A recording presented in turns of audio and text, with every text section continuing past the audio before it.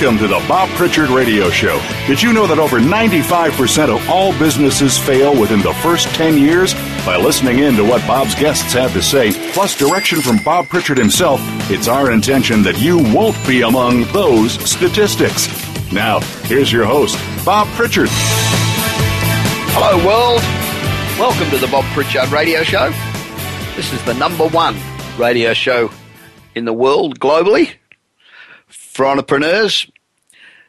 Now, if you're listening for the first time, we've been bringing this show to entrepreneurs for 3 years now. We've interviewed over 180 business leaders and movers and shakers from the entertainment world and business. And we've given a lot of advice on how to become a successful entrepreneur.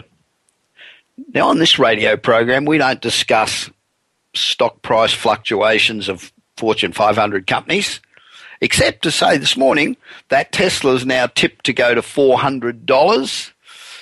I don't know, my son bought it at 20, I think, and sold at 100, so he'll be kicking himself today up in Silicon Valley. But we try to give you practical advice each week to keep you in touch with what's happening in the business world and to help you develop your business. Now, great news for iPhone or Apple fans like myself.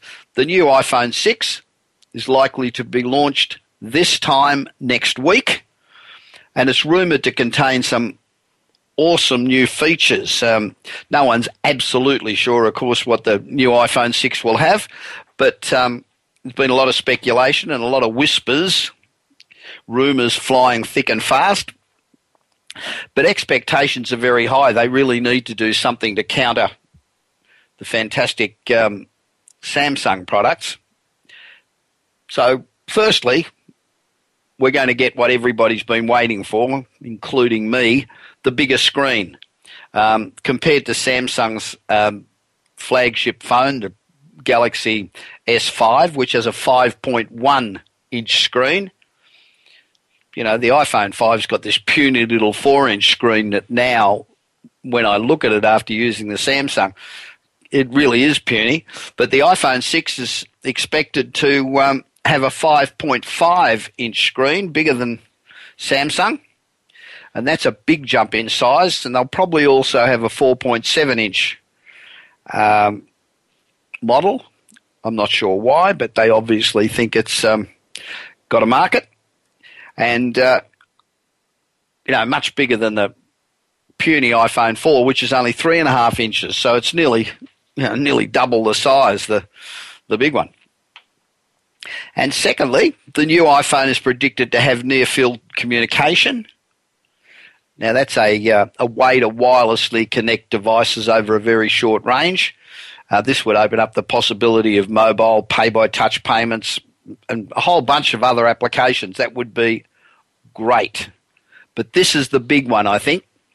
The iPhone 6 near-field communication capabilities will mean that Apple could turn the iPhone into a mobile wallet, allowing users to pay for goods and services with a swipe of the phone. Now, Apple's reportedly having talks with credit card companies and banks, and in fact it was reported just about an hour ago, I think, that Apple has reached agreement with a number of banks and credit card companies. And thanks to their massive database of financial data, that's been collected through App Store and iTunes, this could push mobile payments right into the mainstream. And of course, one of the biggest, I don't know whether you've dropped your phone or how often you've dropped your phone over the past few years, but it's really easy to do. When you're carrying your phone and a couple other things, it always seems to be the phone that falls and not books and things. So one complaint is that they're pretty fragile, considering how often we use them and how expensive they are. So Apple's developed synthetic sapphire at its new plant in Arizona. This synthetic sapphire is harder and more expensive than glass. And if it can be believed, it's remarkably resilient. So you can drop your phone, it won't break. And Apple already uses this sapphire in parts of the of the iPhone 5 over the camera lens and for the home button, fingerprint scanner, etc. So I think we're going to get that. And, of course, the iOS 8 operating system. We definitely know that that's going to happen. And we also know that we talked about a few weeks ago that Apple's rolling out a new Health Kit app as part of the iOS 8 that will enable us to keep track of our personal health and our fitness data. And it pulls data from other sources such as Nike Plus apps and health institutions. And iOS 8 also allows you to share apps, music and books purchased with the same credit card with your family, as well as save photos, videos and documents to the iCloud. And we all want to do that, don't we, right at the moment? Save stuff to the Apple iCloud. What gets me about this whole iCloud business, and maybe I'm old-fashioned, I do not get why literally millions of people want to take nude photographs of themselves and stick them up in the cloud. I don't get it. I mean, if you're that desperate to see what you look like, get up in the morning and look in the mirror. I don't... Anyway, so I, for one, can't wait till September the 9th until they launch the new iPhone 6. So go Apple. Make us all happy. In other news this week, Google's begun testing a small number of drones as it explores drone delivery service. And they've been working on this for 2 years. But they've only begun testing the drones, and they're testing them in the Australian outback of all places. Can't imagine why. Why wouldn't they just go to Arizona or anywhere? But anyway, they're testing them in the Australian outback, and they're flying between 130 and 195 feet, which is well above houses and well above trees, and delivering items. It's conducted more than 30 successful flights, including some that have travelled distances of half a mile or more. So while the FAA is still trying to develop guidelines and regulations for commercial drones, a lot of companies apart from Google, including Amazon, as we know from the 60 Minutes last year, Facebook, Disney, and a bunch of others, are talking about possible applications for drones, including delivery capabilities and high-speed internet. According to Google, it'll be years before the company will develop a fully functional delivery service with drones travelling along pre-programmed routes. I can't see it being years. I think that FAA is going to come up next year, at the latest, 2015, with guidelines for drones. And I think as soon as they announce them, we will have drones in the marketplace doing deliveries, etc. I know Amazon's ready, so once one starts, they'll all start. And when you get something near instantly, it changes how you think about these drones. Just Google said, think of the mum stuck at home with two sick kids, and being able to get medicine delivered almost instantly without worrying about what you're going to do with the kids when you go to the pharmacy or whatever. Or you've got a hiker who's been bitten by a poisonous snake. Or the farmer. You know, there's a farmer out in the field who's farming, and he's got a sick animal and he needs to get some medication from the vet that's in the nearest town, which might be 30 miles away. How quick can it be just to throw it on a drone and send it? And this could also open up new ways of sharing goods. I mean, one of the things that this new share attitude, such as Airbnb or whatever it is, has opened up is the fact that we all buy stuff that we don't use very often. For example, you know, you buy a power drill and you use it 10 minutes a year. So for 364 days a year, you've got a power drill sitting in your cupboard that's not being used, and somebody else needs a power drill. So what we do is we now share, and maybe you charge people $2 for the power drill. And you let other people use it 100 times a year. You pay for your power drill and they don't have to go out and buy one. I think it's there's no question that in the very near future we're going to be sharing a whole host of things we don't need more than a very short time. And it makes a hell of a lot of sense. It amortizes the cost, will cut everybody's cost of living. Fantastic idea. Now, we live in a disruptive world, don't we? Things are changing all the time. And the world's getting more and more technology-driven, more and more focused. And one thing that really needs disrupting is our education system.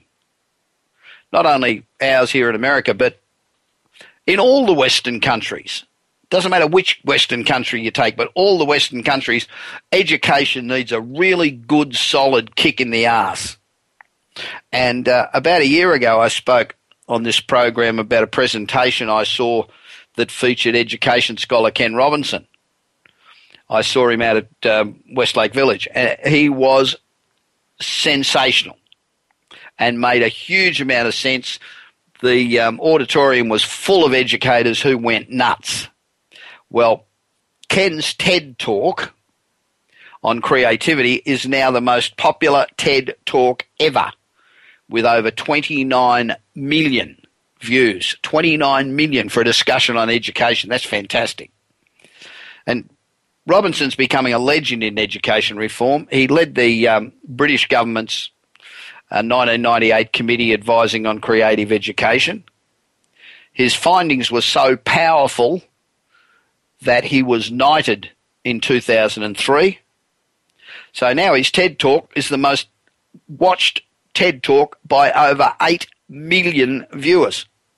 That's 8 million viewers more than any other talk. That is phenomenal. Robinson says that instead of organising around individualism and encouraging people to be individuals, which is what our community tells us to do, doesn't it? Be an individual. Everybody's an individual. We're all not the same. Be the best you can be, etc., etc. We have this ridiculous standardised testing. Everybody's got to be the same. And this structure just alienates students so that many drop out before graduating. If you've got the ability to be the best dancer on the planet and you go along to school and you want to be a dancer, what do they say to you? Dancers are for sissies. What you need to do is learn mathematics and English and physics. Bullshit. Whose idea is that? That's ridiculous. So, you know, you look at the United States system and it's exactly the same in nearly every other country. There's a 30% high school dropout rate. 30% of kids going to high school drop out because it's not interesting to them. They're forced to do crap they don't want to do.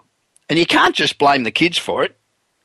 And because these dropout rates reflect a total disconnect between what and how schools teach and the type of education that resonates with the people.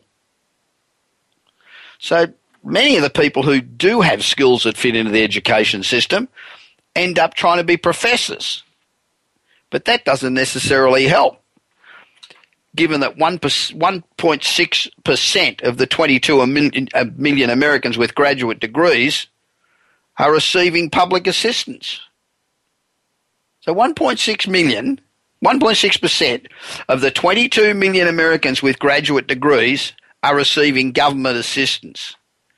So how exactly do schools stamp out creativity? Well, it's easy. There's a handful of reasons. Firstly, schools are industrialised.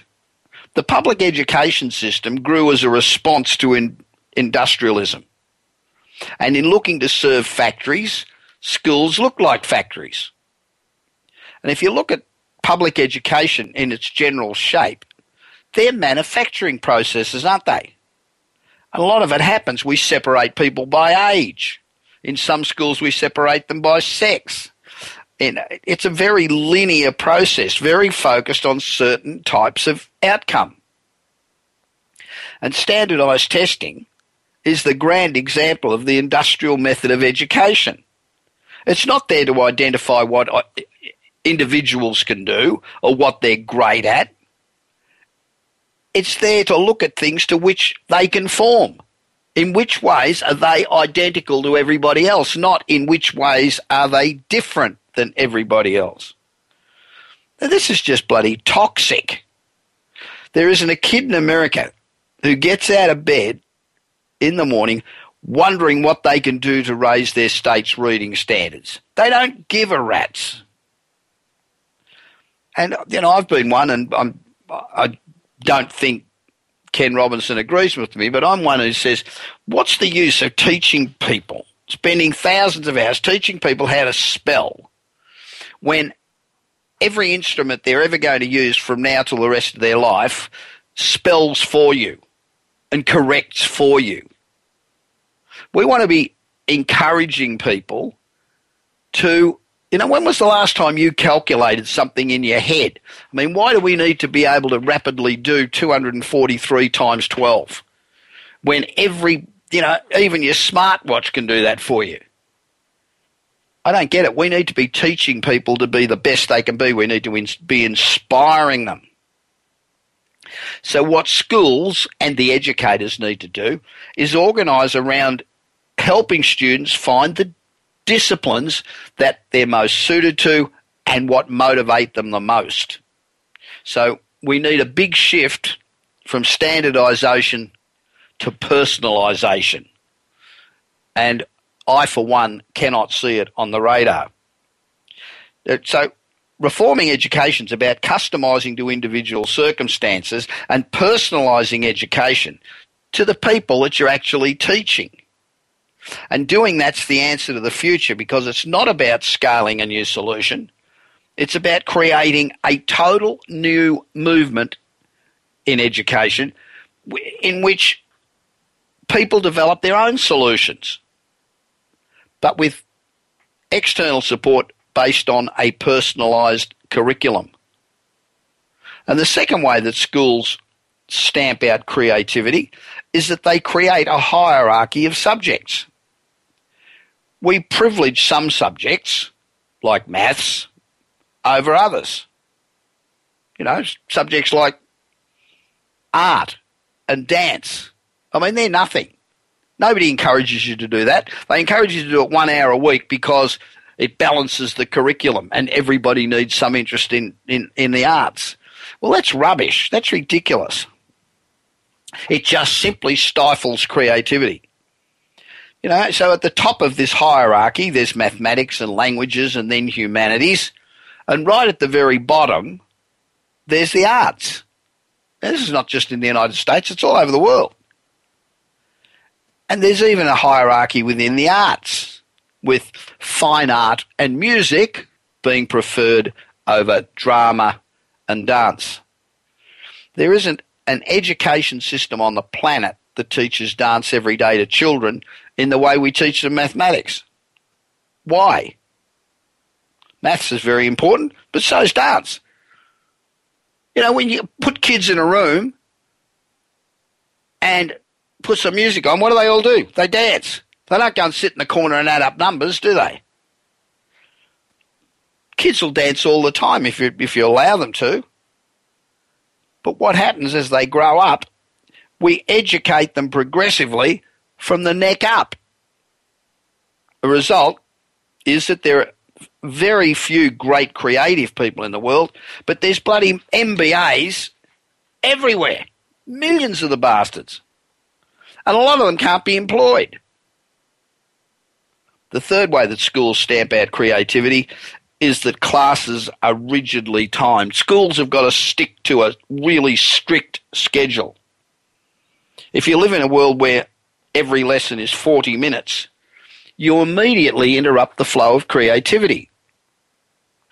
And you look at programs like the Bronx KIPP schools that place students at 84% at grade level compared with 16% at neighbouring schools, they have much longer class periods than their peers. The reasoning, kids need to learn that feeling stuck is part of solving problems. And it takes time to get unstuck, irrespective of whether you're reasoning through calculus or putting together a play. So you need to give kids more time to solve problems. If you're in a 40-minute class and they can't have time to solve problems, so you give them the answer quickly because you have to, that doesn't teach them that they have to struggle. You know, it's bloody tough out there in the world. We've got to learn to solve problems. Now, Sir Ken Robinson is an absolutely magnificent speaker.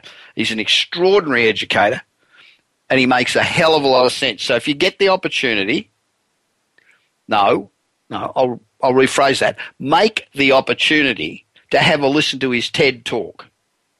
It is fantastic. In a disruptive world, now is the time to disrupt the way we educate our children. Better still, he lives in Los Angeles. If you get the opportunity to see Sir Ken Robinson speak, go along. It's well worth it. It'll change the way you think about education forever. Now you're listening to the Bob Pritchard Radio Show on Voice America Business. We're here to assist entrepreneurs to become successful. So if you've got a question about any aspect of business, please don't hesitate to email me at bob@bobpritchard.com and we will answer it on air or we'll email you directly. For the last 14 years, I've been sending out newsletters pretty much every month. Miss the odd month if I'm across the other side of the world and don't have the opportunity. But for 14 years, we've sent out newsletters every month. The new newsletter started going out, the September newsletter started going out yesterday. And there'll be about 16,000 of them out in the next week or so. So if you'd like to get a copy of the newsletter, but I do warn you, it's fairly long, very interesting, but it's not a 10-second read, but you really should read it. It's about, is your business technology driven? Is it? If not, why not? It should be. So have a look at my September newsletter. You're listening to Voice America Business. I'm Bob Pritchard, and I'll be back with you with today's interview in just a moment.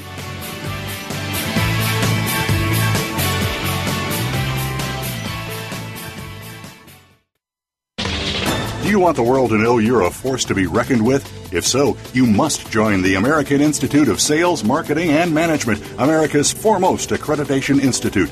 You'll be amazed at how AISMM can open doors that you can't. Increase your prestige and influence. Add the letters AISMM after your name. Apply now. Go to AISMM.org. Again, that's AISMM.org. Do you want your business to achieve results you never thought possible?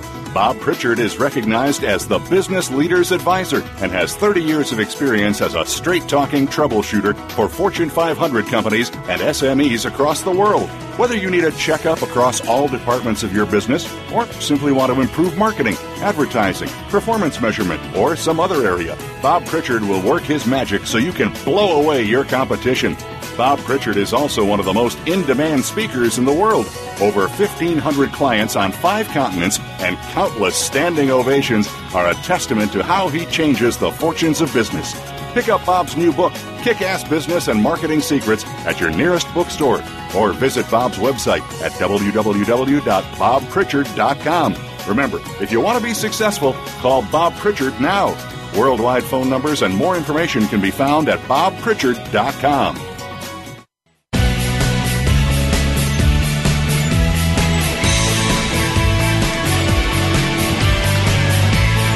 You are listening to the Bob Pritchard Radio Show. To connect with Bob, please send an email to bob@bobpritchard.com. That's bob@bobpritchard.com. Now, back to the show. Welcome back to the Bob Pritchard Radio Show. And we're brought to you by the American Institute of Sales, Marketing and Management.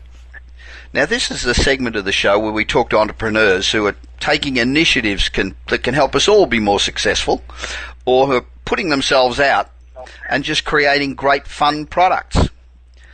This segment's not only about helping our guests promote their business, which of course we want to do, but we really try to ask questions that will provide answers that can be of benefit to every one of us. Try to find out what it is that makes them tick, what makes them an entrepreneur, what's made them successful, and what can we take away from their experiences that will make our journey a little bit less challenging. So this program's all about saluting and assisting entrepreneurs, no matter what endeavour they are undertaking, and we want to encourage others to get out and have a go. Now, today's entrepreneur is a member of my metal group that I mention quite often, and I met him at last Saturday's event, actually while I was getting a cup of coffee. Incidentally, last Saturday's event there was a metal member, Walter O'Brien, who runs an organisation of geniuses. He's got all the people with IQs of 190 plus, all in one organisation called Scorpion. And what they do, they're called upon by governments and major corporations to solve seemingly insolvable problems. In fact, there's a TV show about Walter and Scorpion premiering in about 2 weeks on CBS. It should be a great program. And so I met my guest Paul Katz, and he's the CEO and co-founder of Ring-a-Ling. And I just sort of said, hello, how are you? What do you do? While I was getting a coffee, and he said, I've got this product called Ring-a-Ling. And I thought, oh, that sounds interesting. I never heard of it. So why don't I talk to the guy? Now, Ring-a-Ling's an Android application that allows users to request voice recordings from their friends that become the ringtones for their contact. So users can have a unique personal ringtone for every one of their contacts. So if you have 200 contacts, you can have 200 unique ringtones. And that sounds pretty cool. I don't know how you remember any of them, but I guess if it was Claudia Schiffer calling you, you'd probably remember it. The last company Paul worked for was In Market Media, and they built consumer shopping apps with gamification, and they had a total reach of over 20 million. He worked on their player experience and campaign creation, where he created interactive advertising campaigns for people like Coca-Cola, Procter & Gamble, Kimberly-Clark. So he's had a lot of good brand retail experience. He's an interesting guy, so I thought I'd get him on the show. Hi, Paul. How are you? Welcome to the Bob Pritchard Radio Show. Good. Hey, thanks for having me on the show. That's it. So I'll get right into it. Basically, came out of In Market with a lot of experience in mobile. A good friend of mine, Jeffrey Chernick, who is just full of great ideas, was like, "Hey, have a good idea for an app. Why don't we start an app together?" There was a competition going on in Santa Monica called LA Startup Weekend, which I really recommend to people who are have ideas, want to start a startup, don't really know how to just dive right in. Yeah. They have co-working spaces in Santa Monica that host these events where you can pretty much build a startup in 72 hours. Wow. So that's what I did. I just went in there, stood in front of a bunch of people, told my idea, and said, "Hey, I'm recruiting developers, designers, whatever." And in 72 hours, we built this, great prototype. I went in front of judges, which were a panel of venture capitalists and accelerators from the local area. 500 startups were there. Launchpad LA, and I won second place. Fantastic. Let's just take one step back. Have you always been an entrepreneur? How did you start? Yeah, I've always had a knack for that. I'm looking for any way to really unravel an idea and get a team together. It's really what I have a passion for. So so you came up with this idea, you went before this panel of judges, you just expressed your idea. Do they charge you to make presentations or come along to this group, or how does that work? They do. It's more of a networking event where you can meet developers and designers and work with them for 72 hours. Right.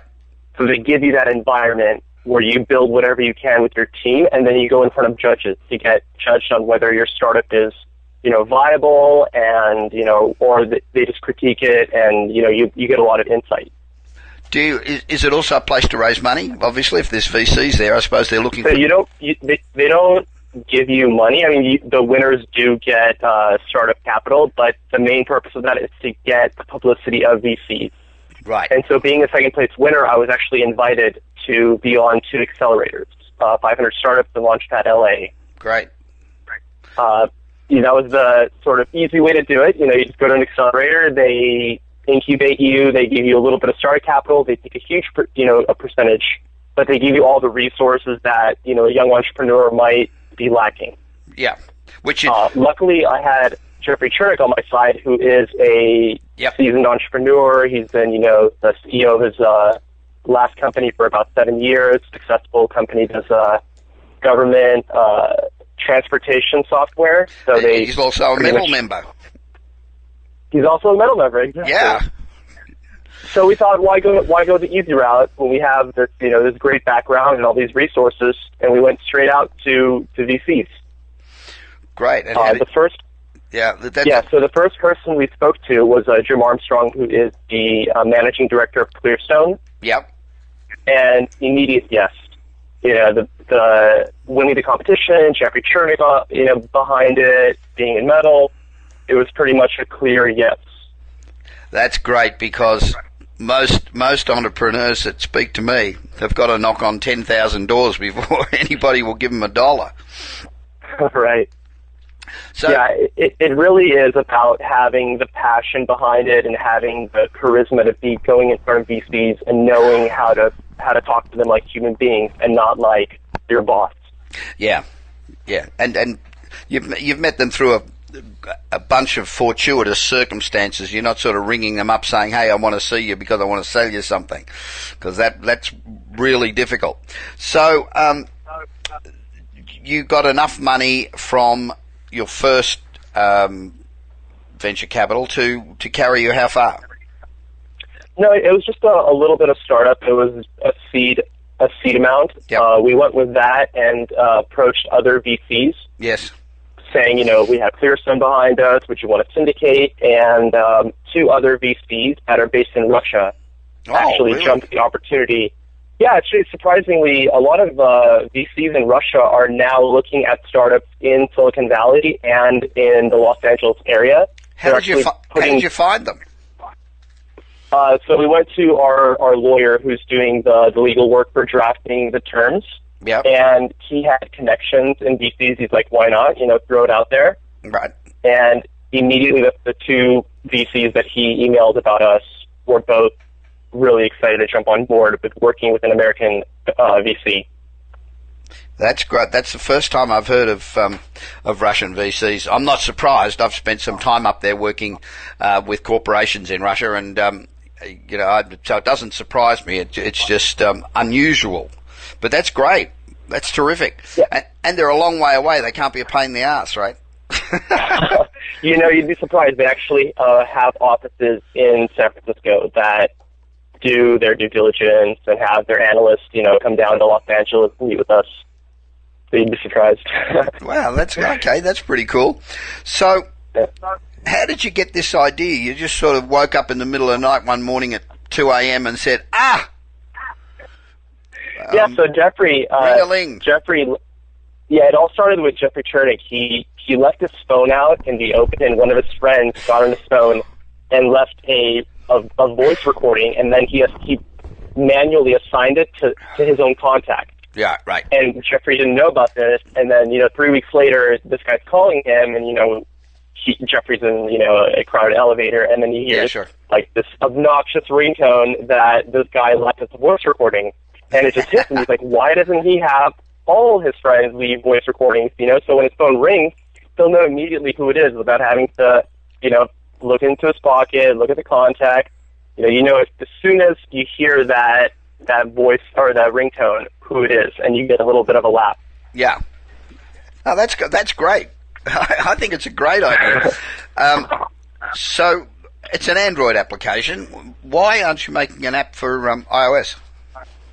Sure. So immediately I'll say that iOS is very strict on apps changing the settings on a user's phone. Yeah. In fact, there is no ringtone app on iOS that is straightforward assigning music or your ringtone to contacts. Oh, really? Okay. They don't allow it for alarm clocks. They don't allow it for any application that changes your settings. So immediately there were a lot of hurdles if we went into iOS to have to go around the terms and conditions and find a way to, make it work for both parties. Yeah, and they're not easy to deal with either. Exactly. And it'd be a lot easier to just test the theories out on Android, see what the interest is on iOS, and then focus the resources on that. So how do you plan to monetize it? So for monetization, there's, with apps, it's really funny. Everyone is so worried about making money on mobile. And from my background in mobile and, seeing consumer shopping apps, it's really not about your monetization strategy. Yep. It's about the consumer behavior. So there's 1,000 ways to monetize on the behaviors of consumers. Yeah. So there's no real, mobile is so volatile right now that if you implement a monetization strategy pre-launch, chances are it's going to be a complete waste of resources. Right. You really want to get the initial user base, get as large as possible, and then test out multiple strategies on those users. So for us in particular, VCs, of course, they want to hear monetization strategy as your second sentence. So we initially came up with an idea of selling toolkits within our app. Yeah. You basically add sound effects to your voice, you voice modulate, you want to sing karaoke, so you add a little music behind your voice, and all those can be premium features. Yeah. But again, you never know what's going to happen. No, true. And it's amazing how many times you've got to pivot before you start making any money, quite often. Absolutely. Mm-hmm. The other difficult thing I think that most or a lot of entrepreneurs run into is pulling a team together, pulling people together. It's very difficult in the startups, and there's lots of stresses and strains, and people are trying to decide which way to go, and that's where a lot of issues come up, and people tend to split. So what sort of a team have you got behind you, and what are their backgrounds, and how did you get them? Sure. So I was lucky enough to have the company in market who I could go to talk to my old coworkers and see if any of the developers are looking for their next big project. Right. We have a guy on board, Art Hedike, who is our CTO and has a large equity chunk, and he basically was the senior developer, the lead developer for all of the apps that our company built. Right. So he was the first and only person that I would have, trusted enough to give all, everything that I did to have him build the app just solo, to manage the team and to create. So what do? You just sit around and give orders? No, my role is to, find the designers, to, hire on new teams, to create relationships with our VCs and with our other partners. So of course, any venture idea or any app idea is very difficult to execute correctly. There's a very high percentage of apps that get launched, they're great ideas, and then a week later a Chinese company comes out and they basically copied your entire idea, and there's nothing you can do about it. There's just no way to protect yourself. I think it's the called only way that you can really win. The only way you can really win is if you have partnerships and a team behind you that can, help you out with money or with partnerships and getting your name out there and becoming the better app. Yeah, that was going to be so my that's why, we haven't even released the app yet. It's about to be released in about 8 weeks, and we're already having our name out there. We already tell people what it is, and it's a very simple concept. You just use a voice recording on the phone, you send that voice recording to your friends, and then the app assigns to a contact. Right. Very easy to implement. There's no secrets behind it. There's no, super secret algorithms. It's really about who we're going to have as our board of advisors, who we're going to have as our sponsors and partners, and that's really where Jeffrey and I come in. It's that the majority of our time is spent in places like Metal. We actually have Ken Rakowski, who is the first member of our board of advisors. Right. Through him, we've already had meetings with the biggest distributor of ringbacks in the world. Right. They're sending about 250,000 ringbacks a day on their devices. Wow. Yeah, so a ringback, if your audience doesn't know, it's what plays when you're actually making the call. So when you're listening, you have that little tone, the dial tone, to actually play a song. Right. And their company distributes that licensing. So right away we have a potential partner who can help us with music licensing, who has their database of to songs and ring back that we can implement in our app. And that's really where one app sets apart from the other. It's like, who is behind it? Do you have a good, because this is an entertainment app. Yeah, sure. There's a lot of personalities that are going to be on it making really obnoxious or interesting ringtones. Yeah. And we're going to be the ones that are going to be licensing them and publishing them to our users. Well, having Ken behind you, Ken's obviously a very good friend of mine. And have you done Ken's show? We did actually before yesterday. Oh, did you? Yeah, I'm on, I think, next week. You can't get a better advisor than Ken. He's extraordinary. One of the places where apps, there's 2 million apps out there, or whatever the number is, and the number of app developers that are actually making money is 25. And the average app only generates $500 a month in income, and 99% of them fail. So, and one of the reasons they fail is not because they're not a bloody clever idea. It's getting out there and cutting through all the clutter and getting people to hear about you and use you before you run out of money. So what's your strategy to address that? Is to get in bed with a big guy that gives you some grunt and gives you the exposure, sort of not joint venturing necessarily, but you know what I mean. Yes, I would say the only way to really understand that is to look at an application as an entertainment tool. Yeah. So being in mobile apps is being in the entertainment world. Yes. Because unless you have that market share, unless you have the publicity that the entertainment world grants you, yep, you're not going to succeed with getting your initial users.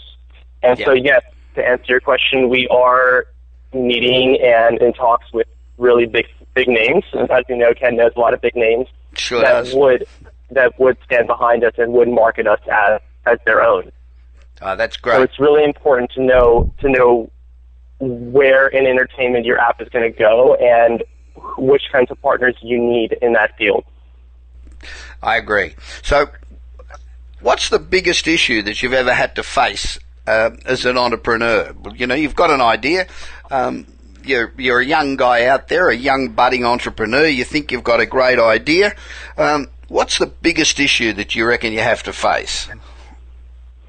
I would say it's the relationship with VCs. I feel like it's really unknown for an entrepreneur that's starting out. It's really unknown how to behave in front of VCs, and it's very difficult to know because the VCs are trying to put up this front of being this organization that has money for you and really wants to know if you have a good idea, but it's not at all like that.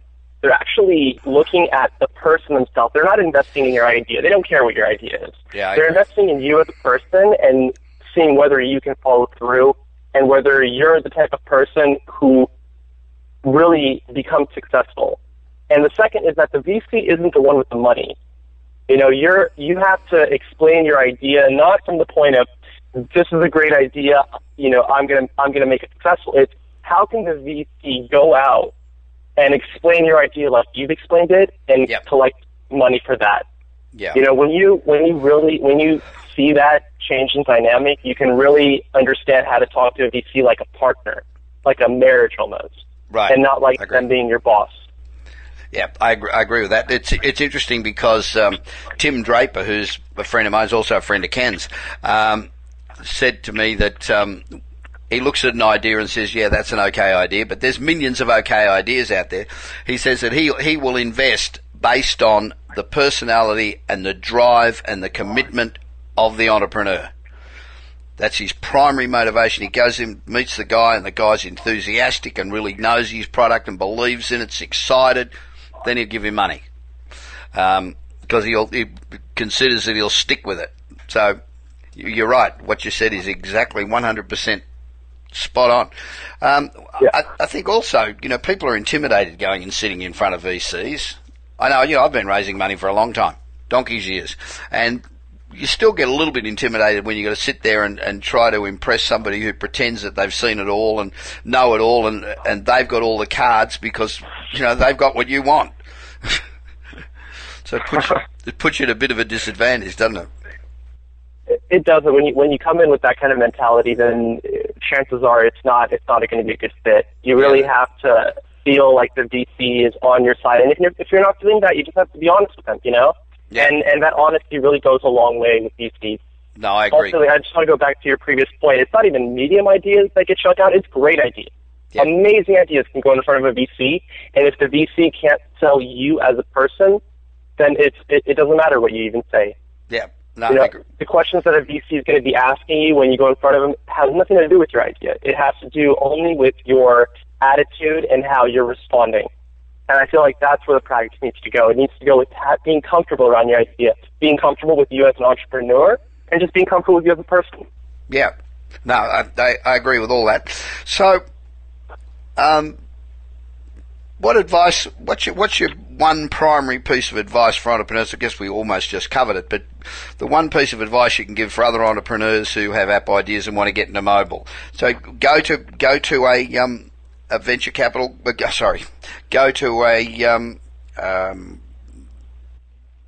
startup weekend. A startup weekend. Another way to say it is a hackathon. Yep. Go to a hackathon, pay the money. It's not a lot, really. The connections that you make through there, even if you don't win, are just super valuable. Right. The second is really know who can build your app for you. Know who you want to be the father of your idea. If you're not a technical person and you have an idea in technology, you have to know who's going to build it and if that person is the right person to build it.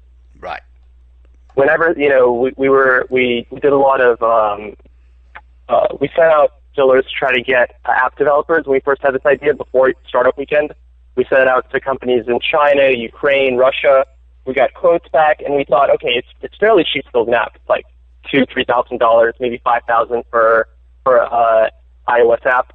Yes. But really, if something goes wrong, you need to have someone to back it up. You need to have someone with the knowledge base to talk to anybody and tell them what language it's in, what features are implemented in, what they're going to do to implement the next features. Like, all those are questions that VCs and potential partners want to hear about.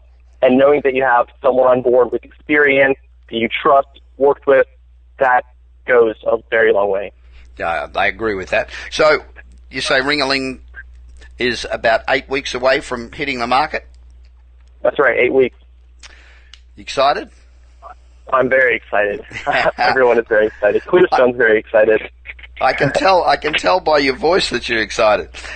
So if they want to hear more, people out there listening want to read or hear more about you, what do they do? Is there a website they can go to, or?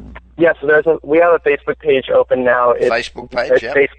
It's a Facebook.com/Ring-a-Ling app.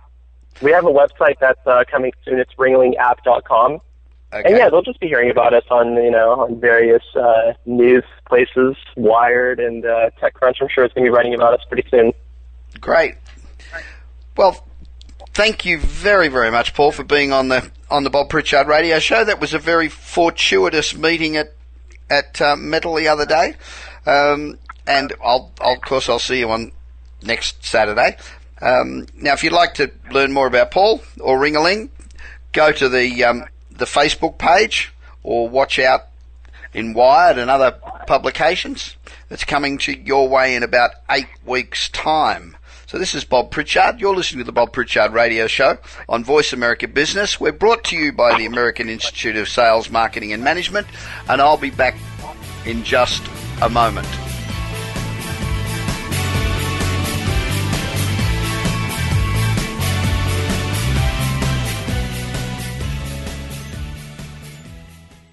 The American Institute of Sales, Marketing and Management is one of the leading accreditation institutes in the world. Do you have the letters AISMM after your name?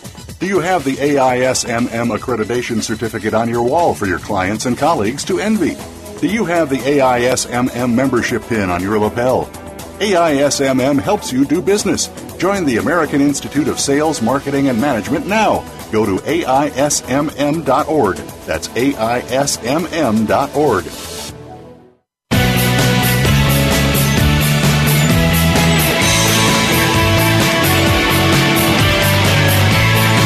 You are listening to the Bob Pritchard Radio Show. To connect with Bob, please send an email to bob@bobpritchard.com.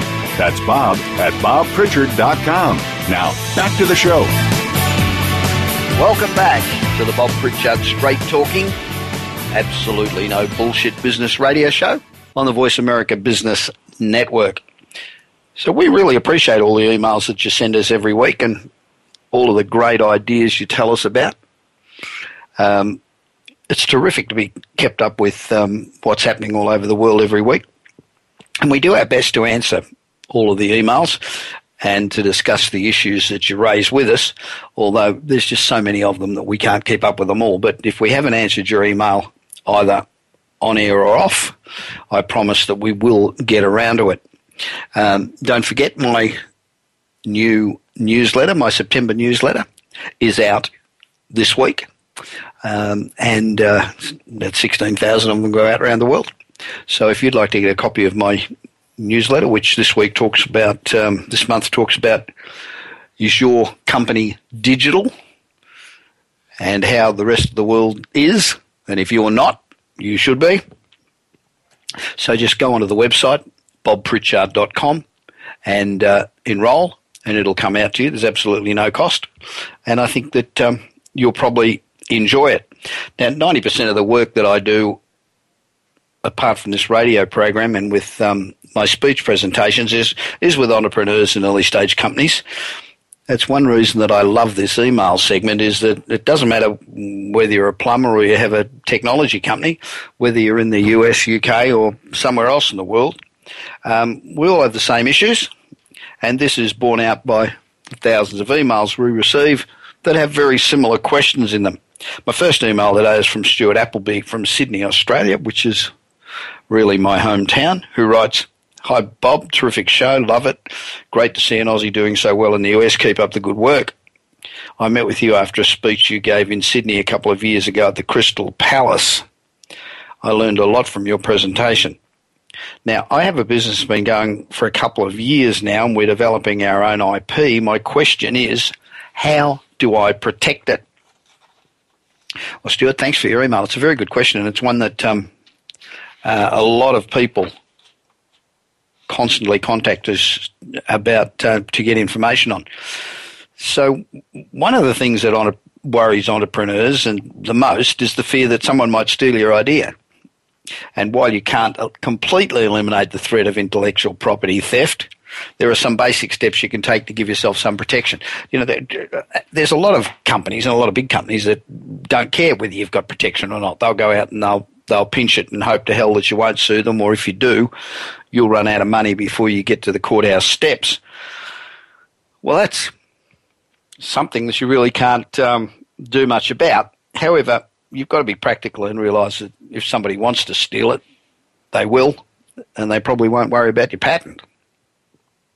I had lunch a couple of years ago with the CEO of a Fortune top 20 company, who told me that if you have the world's best idea and you're only a small company, either do a joint venture or a licensing deal with somebody huge, or sell it outright, because a giant company like theirs will either copy it and steal it, and the cost of you taking action against a company like them will certainly send you out of business. So there are people out there who, you know, make a profession of stealing other people's ideas. But and you know, that's being quite honest. That's the way the real world plays business. They play it tough. However, patents, copyrights, and trademarks, they're still a good start. They won't stop thieves from stealing your IP, but lawsuits to protect your IP can be horrendously costly, but it does give you some measure of protection. For starters, make sure everyone you work with signs a non-disclosure agreement, you know, commonly called an NDA. And if you don't have one, you can go onto the web and look up non-disclosure agreements, and there's a whole heap of templates there. And mark all print and online content with appropriate notifications to show that you own the property. So just a little copyright or trademark information on everything you put out, just to show that you do own the property. Next, design a process to search for infringers on a monthly basis, and make sure you've got a process in place for employees to report anything amiss with your IP, content, products, image or brand. Monitor social media postings and website traffic for any out of the ordinary patterns. There's a good chance somebody will try to steal your IP at some point, so the earlier you detect it, the better your chances of controlling the damage. So we'll send you out. I did actually give, on this program, I did a detailed presentation on all of the different ways you can protect your IP. I'll look that up and I'll give you those details next week. So thank you very much for your email, and we will send you out a copy of my new book, Kick-Ass Business and Marketing Secrets, How to Blitz Your Competition. We'll send it out to you tomorrow. It's available at all bookstores and at Amazon. Now, we're running out of time, but my second email today is from Melissa Sweeney of Columbia, South Carolina, and Melissa writes, I attend the University of South Carolina and I've started a business which is going pretty well, and I now have 2 part-time employees. My big issue is time, trying to combine my studies with running a business is difficult. Melissa, it's time to let go a bit and delegate. As an entrepreneur, you typically want to do it yourself because you think you know better and you've got the vision. But as early as possible, you need to begin to turn over some responsibilities to someone else. So that enables you to focus on spending as much time as possible working on the business and not in the business. Selling whatever it is you've got. In fact, that's got to be your goal if you want to get your company to grow. By letting go and delegating, it isn't the easiest thing to do for somebody who's passionate. But so it's best to begin with simple, time-consuming tasks that you don't really need to be spending your time on. Tasks such as answering consumer emails, processing online orders, they're good ones to delegate. However, keep in mind, Richard Branson can often be found working in a cabin or unloading bags, and Steve Jobs was famous for handling customer service requests, so you keep yourself in touch. Melissa, a copy of Marketing Magic, a book I wrote a couple of years ago with Brian Tracy and Joy Conrad Levinson, Robert Bly and a bunch of others. It's on its way to you tomorrow, and I'm sure you will enjoy it. I had planned to answer 3 emails today, but something got away with the time, so I will tackle the other one next week. So don't forget, I really want to hear from you. I'm not just saying that. Send me an email at bob@bobpritchard.com. Visit my website. Sign up for my new newsletter coming out this week, all about why your company should be digital. You need to email me, ask me a question, tell me who you would like me to interview, what topics you'd like me to cover, tweet me. Please join me on LinkedIn so that I have access to you, but I often use LinkedIn. Thanks for listening to the Bob Pritchard No Bullshit Business Radio Show for Entrepreneurs. And remember, if you're serious about being successful, this is the place to come every week at exactly the same time. This is Bob Pritchard on the Voice America Business Network, and I hope that you have a fantastic week. Thanks for listening. You've been listening to the Bob Pritchard Radio Show. Please join us again next Tuesday at 8 p.m. Eastern Time, 5 p.m. Pacific Time on the Voice America Business Channel. Until then, enjoy another week of success in your business and your life.